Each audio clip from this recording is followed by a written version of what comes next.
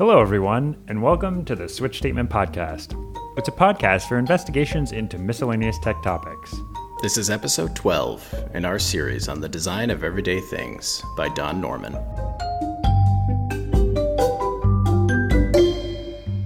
Hey, John, how are you doing? Hey, Matt, I'm doing pretty good. How are you? I'm doing all right. I'm interested to get your ideas about which features should we remove from Math Chops? We must have stuff we can remove.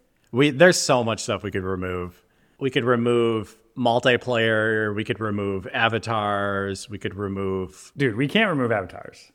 I mean, I love the avatars. Like, I worked on the avatars. Although looking at the analytics for how often people use avatars is depressing. Just to explain, I don't think, it's been a while since we've talked about Math Chops. Math Chops is a test prep app that John and I work on. Actually, the CEO was on a previous episode, just in case it was like bewildering, like what Math Chops was. It's interesting talking about removing things because, as I've grown in my career, I've become less and less attached to things that I've done. I've almost reached the point where I am like utterly apathetic. Like, oh, you want to wholesale delete this entire thing that I've just poured my heart and soul into for 2 months? That's fine. Like, I just have no emotion to it whatsoever. But I used to get attached to things. And I actually think that can have value because you can sort of continue to mine it and like eventually reach a point where users love it. Talking about something in this chapter, there's that whole incremental progress of technology. I think the same thing exists for products where products start out really shitty. Like, I think Drive is kind of an example of this, where when Drive started, it paled in comparison with Dropbox. But I would argue that today, Drive is better than Dropbox on almost every axis you could think of. So anyway, that's my question with Math Chops features. It's like, are they bad features that we should cut, or are they things that we should iterate on more? This is what he gets into, where bad features are iterated into good ones and good features are kept. I think he was talking about how like iterative development works as opposed to specifically harping on the fact that we never remove features, but I think they are actually related. It's like iterative development ties directly to rampant featureism, or what is his term? Creeping featureism. Creeping features. I don't recall him talking about removing features. I just recall him saying, which I completely agree with this, and I think he was quoting someone else, you should strengthen your strengths rather than, working on your perceived weaknesses. Like, obviously, if you have actual weaknesses that are hurting your business, you need to work on those. But I think a lot of companies, and the example that he uses is you see another similar product implement some feature, and you immediately think that you also need that feature. Yeah. And that is often a fallacy in building products. Like, you should focus on what your product is good at and what your users love about your product, and basically just ignore what other people are doing. And he calls out Jeff Bezos-ism, which is to be customer obsessed. That's the term that he uses, which, by the way, slight tangent, but I feel like all of this business acumen gets attributed to Jeff Bezos when it's actually just like ancient wisdom. And it kind of bothers me because I like hate Jeff Bezos. But if you're starting a business, like that is the absolute watchword that your entire business should be focused on. Customer obsessed. If the customer cares about it, improve it. If they don't care about it, you shouldn't care about it. Right. But I do want to take a step back. This is chapter 7. This is the last chapter of this book. Yep. And it is design in the world of business. You probably kind of got a sense that we're starting to talk about like, how do companies decide to make decisions that affect designers and the product and what have you, right? In a competitive landscape. I thought an alternate title for this chapter could be, or why the previous 6 chapters are almost never employed in the real world. It really is sad. Like, I just spent an entire book talking about this ideal way to approach design, but because of reality, none of those things ever get employed. Here's why you're actually not going to get to do any of that stuff. Exactly. Which it all goes back to resourcing trade-offs. You know, you only have so much time and money. You need to make a product with that time and money. And, you know, you can't waste a huge amount of time doing some idealized brainstorming session that takes 2 months or whatever.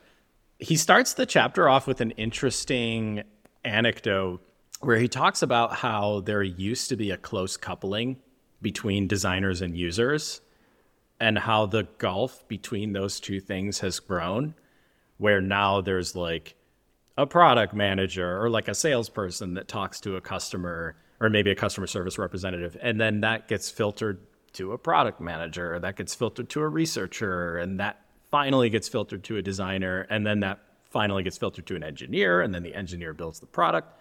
And we've definitely talked about this before on the podcast, but I just thought it was interesting that he was calling this out in this chapter, because it's one of the realities of business today, is that gulf between the user using the product and the people actually building the product has only grown as time has gone on. And there are benefits to that in business, but there's also a loss to that. You know, like as an engineer, I have noticed that I have been out of touch with users on many, many occasions. And I think that that's probably hurt the products that I've worked on.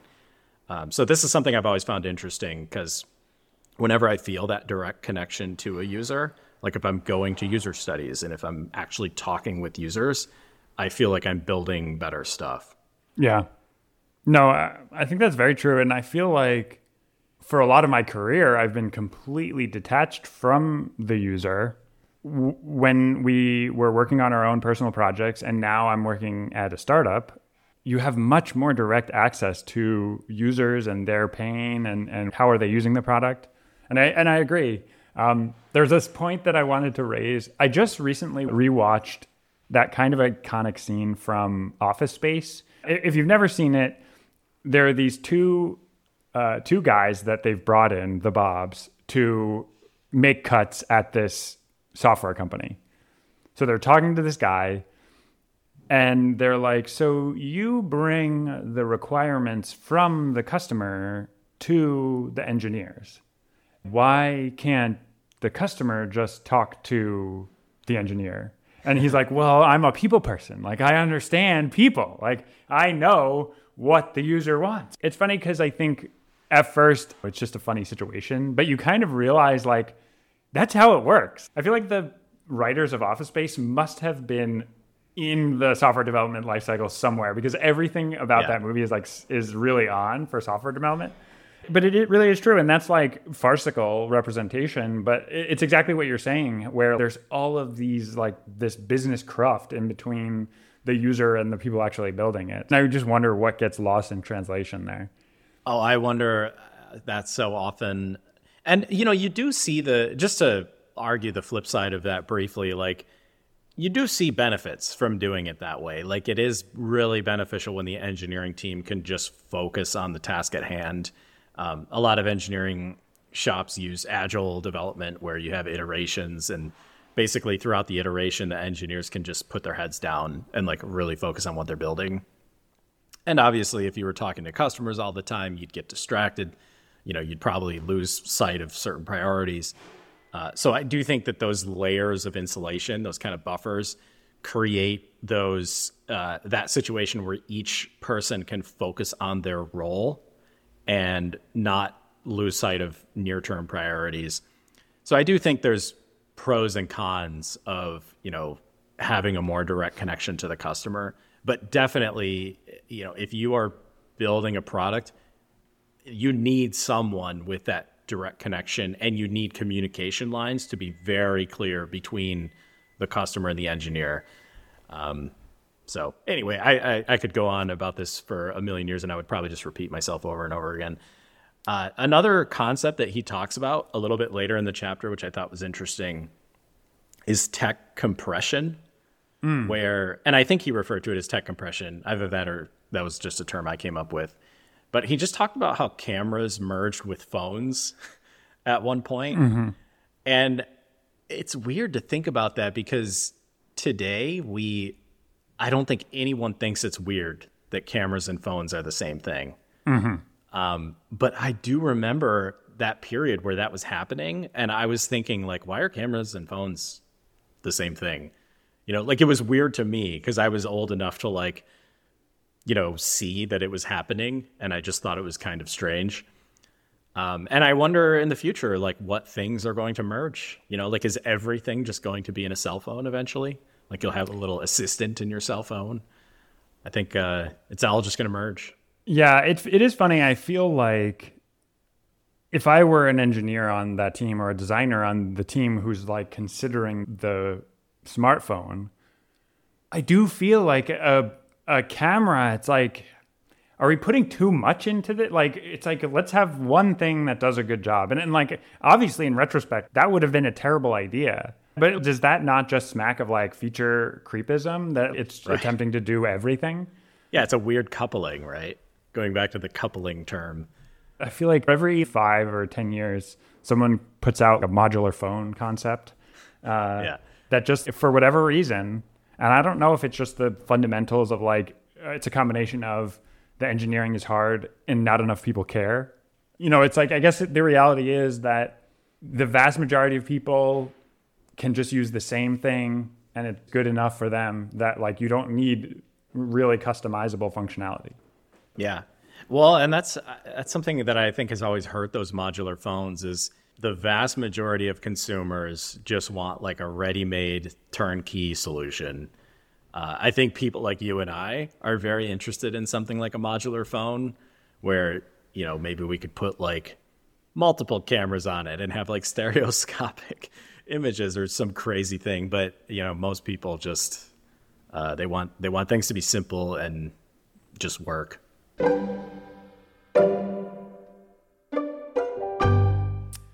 So he also talks a lot about innovation in this chapter. I think even on a small level, you can kind of take an incremental approach to improvement or this like radical approach to improvement. Yeah. And I think there's, pros and cons to each approach. So I'm curious what you thought about this. I did think this section was very, very interesting because I've wrestled with this a lot in my career. My personality is such that I want to just quickly identify problems and quickly identify things to work on and just start working on them. Yeah. I think I fall in more of like the radical camp. Oh, where, interesting.